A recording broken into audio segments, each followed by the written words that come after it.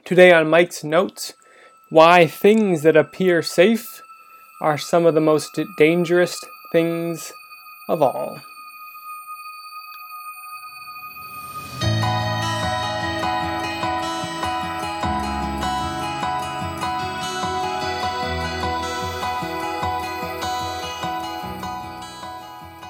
Like most of my notes, this one was inspired largely by the writings of Greg Ip in his new book, Foolproof. But it was stories in the book that made me think of stories in my own past that really got these ideas flowing and made me want to create a post about it.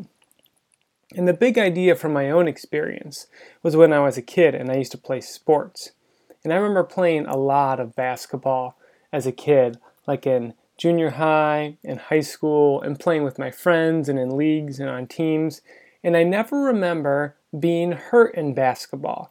Even though I hit the court a lot, you ran into other people. Sometimes if you were in a small gym, you would hit the walls. There was a lot of impacts, but it never hurt that much. The time when I was most hurt was when I was at the public swimming pool. And I tried to do a 1.5 off the low diving board, which it's not that hard, but it does take a little bit of practice. So you get up on the board and you need to both jump high and flip quickly because you want to basically do a somersault in the air and then you open up your body out of the tuck and then you dive into the water. So that's what I was attempting to do when I only got about 3/4 of the way through my somersault before I opened up, and then I smacked the water so hard I felt like I started to black out. And I remember distinctly opening my eyes underwater, noting that I was underwater, noting that I didn't feel right, and thinking this is not a good place to be with whatever was happening. And I was fine, but looking back, I can't help but wonder, why did hitting the water hurt so much and hitting the basketball floor didn't hurt as much? And I think the answer to that is that my body knew that it was dangerous. It knew that there was a hard surface that I could land on in the basketball court. And so I prepared for it. Whereas on the diving board, I didn't think there would be that much pain. And so I wasn't ready for when it happened. And that brings us around to the 3 characters we're going to look at today. The 3 characters who are going to show us that when things appear safe, it's actually one of the most dangerous situations we can have. Our first character is going to be money market investors, and specifically the primary or the reserve primary fund. Our second character is going to be mountain climbers, and our third character is going to be art researchers. Character 1, money market investors. Now, money markets are funds that are supposed to be liquid, they're supposed to be safe, and the interest rate you earn on a money market fund, the expectation is that it's going to be more than a savings account, maybe not as much as stocks, but somewhere in the middle, and it's supposed to be safe. And the supposed to be safe is part of the problem because people think that money markets are entirely safe and they're not, and that's where the danger comes in.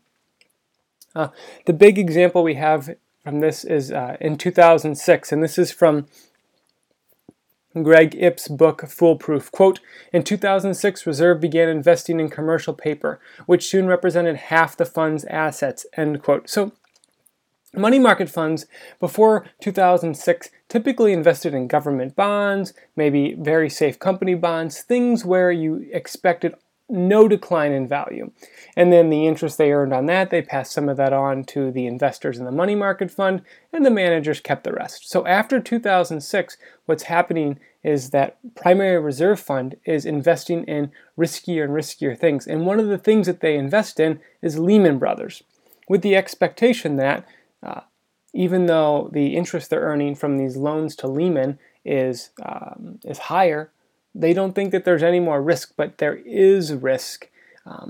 And that's what we want to see, is that even though it appears like there's no risk for the people who own the money market fund, there is, because the money market has invested in Lehman and Lehman has invested in something else.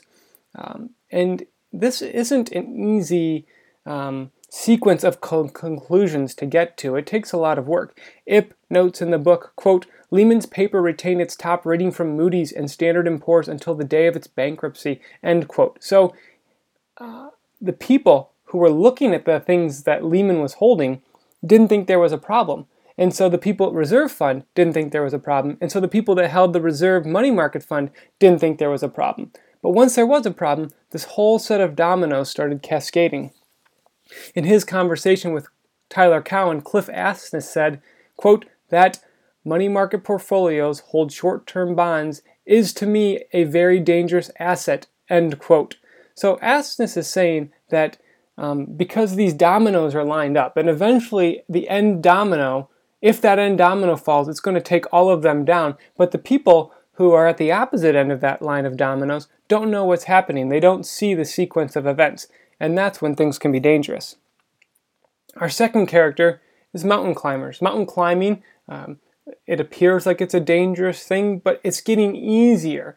And in that it's getting easier, that's a veil to the danger. There was a 73-year-old woman who climbed Mount Everest. And you can look at that and say, oh, if a 73-year-old woman can do it, maybe I can do it. But we're conflating, we're confusing, we're switching danger and difficulty, and that is dangerous. Now, I've never climbed a mountain. I don't know anything about mountain climbing, but in his book, Deep Survival, Lawrence Gonzalez writes wonderfully about this idea. Quote, and this is Gonzalez writing about Mount Hood, quote, the standard route up Mount Hood is not technical. It's more of a hike on a steep snowfield. On a good day, you can walk it without crampons, snap some pictures on the summit, and be back at the Timberline Lodge ski resort for New Zealand fire-broiled spicy lamb loin chops, end quote. So Gonzalez is setting the stage where this mountain that is really dangerous to climb has become easier, and people have started to confuse the difficulty with the deadliness of it. And Gonzalez writes specifically this in his book, quote, it's a dangerous illusion because success depends on doing everything perfectly, end quote. So even though it's easier, it's still dangerous. And the story that Gonzalez tells happened in 2002. 4 men had summited Mount Hood and they were coming down the mountain. Gonzalez writes, quote, they were hooked together like beads on a string, end quote. So what these 4 men have decided to do is they're going to go down the mountain in a line.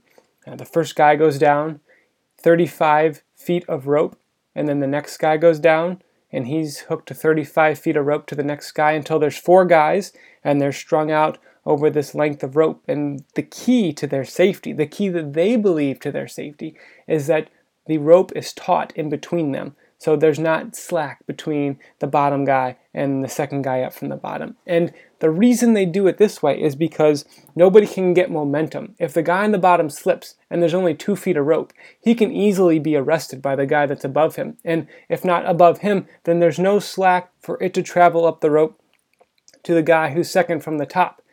The problem with their system is that the top man fell. The guy on the very top, the guy with the most experience, is the one that ended up falling off the cliff. And as he goes down, he falls 35 feet to the second guy. And then there's he has to go down another 35 feet of rope before his rope is out and it's taut. And he plucks the second guy off the face of the mountain like a grape off of a stem.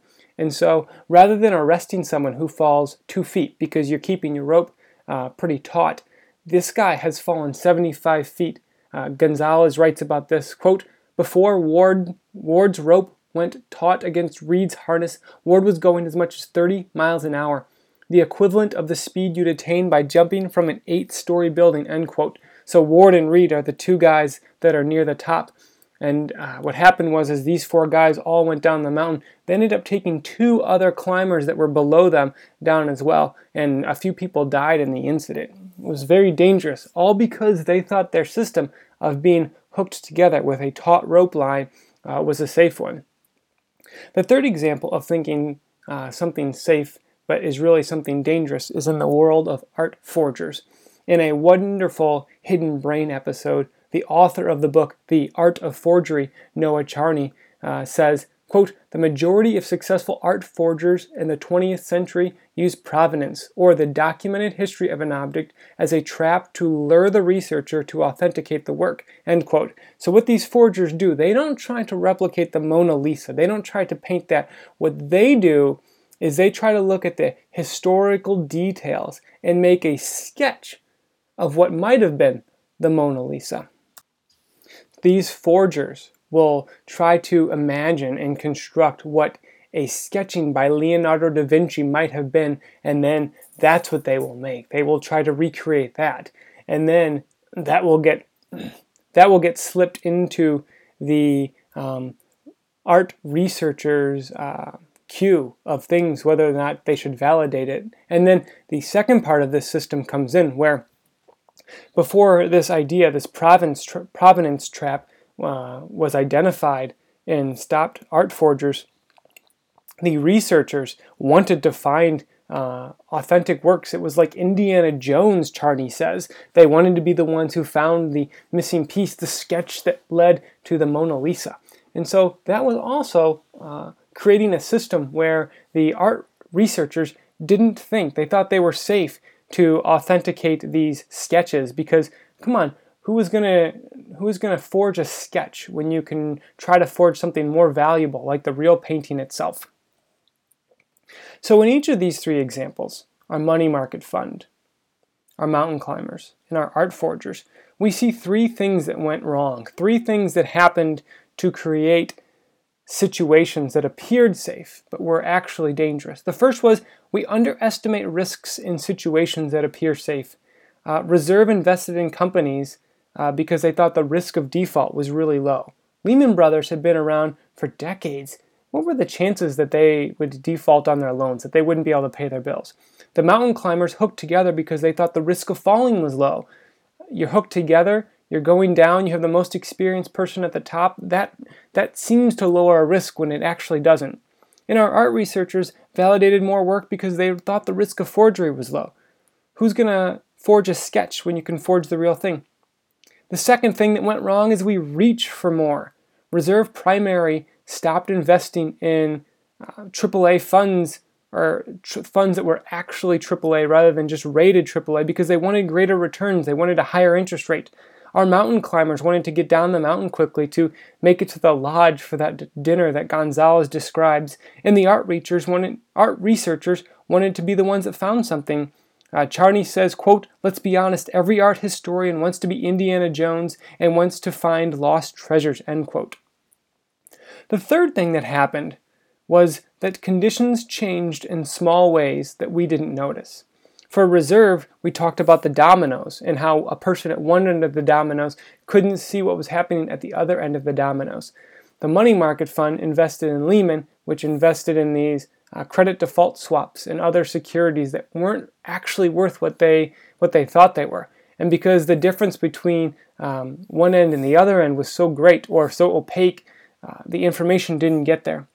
The mountain climbers didn't know that the day was warming and the snow that was easy to step into and would hold their footing was turning into slush, and it was becoming much more likely to slip. And our art historians didn't realize how quickly and deeply a forger could get. They didn't realize that a forger could find all the historical details they would need to fool the art historian into believing that something was real. So even though there's these three things that went wrong, there's one step we can always take to make safe situations even safer, and that is to create an extra margin of safety, to create something so that even if A, B, and C, and D go wrong, we're still okay. Nassim Taleb calls this redundancy, and we can use redundancy or margin of safety or extra of something to keep us safe. We'll end this edition of Mike's Notes with this quote from James Grant. Quote, risk is most threatening when it is least obvious, and least threatening when it's most obvious.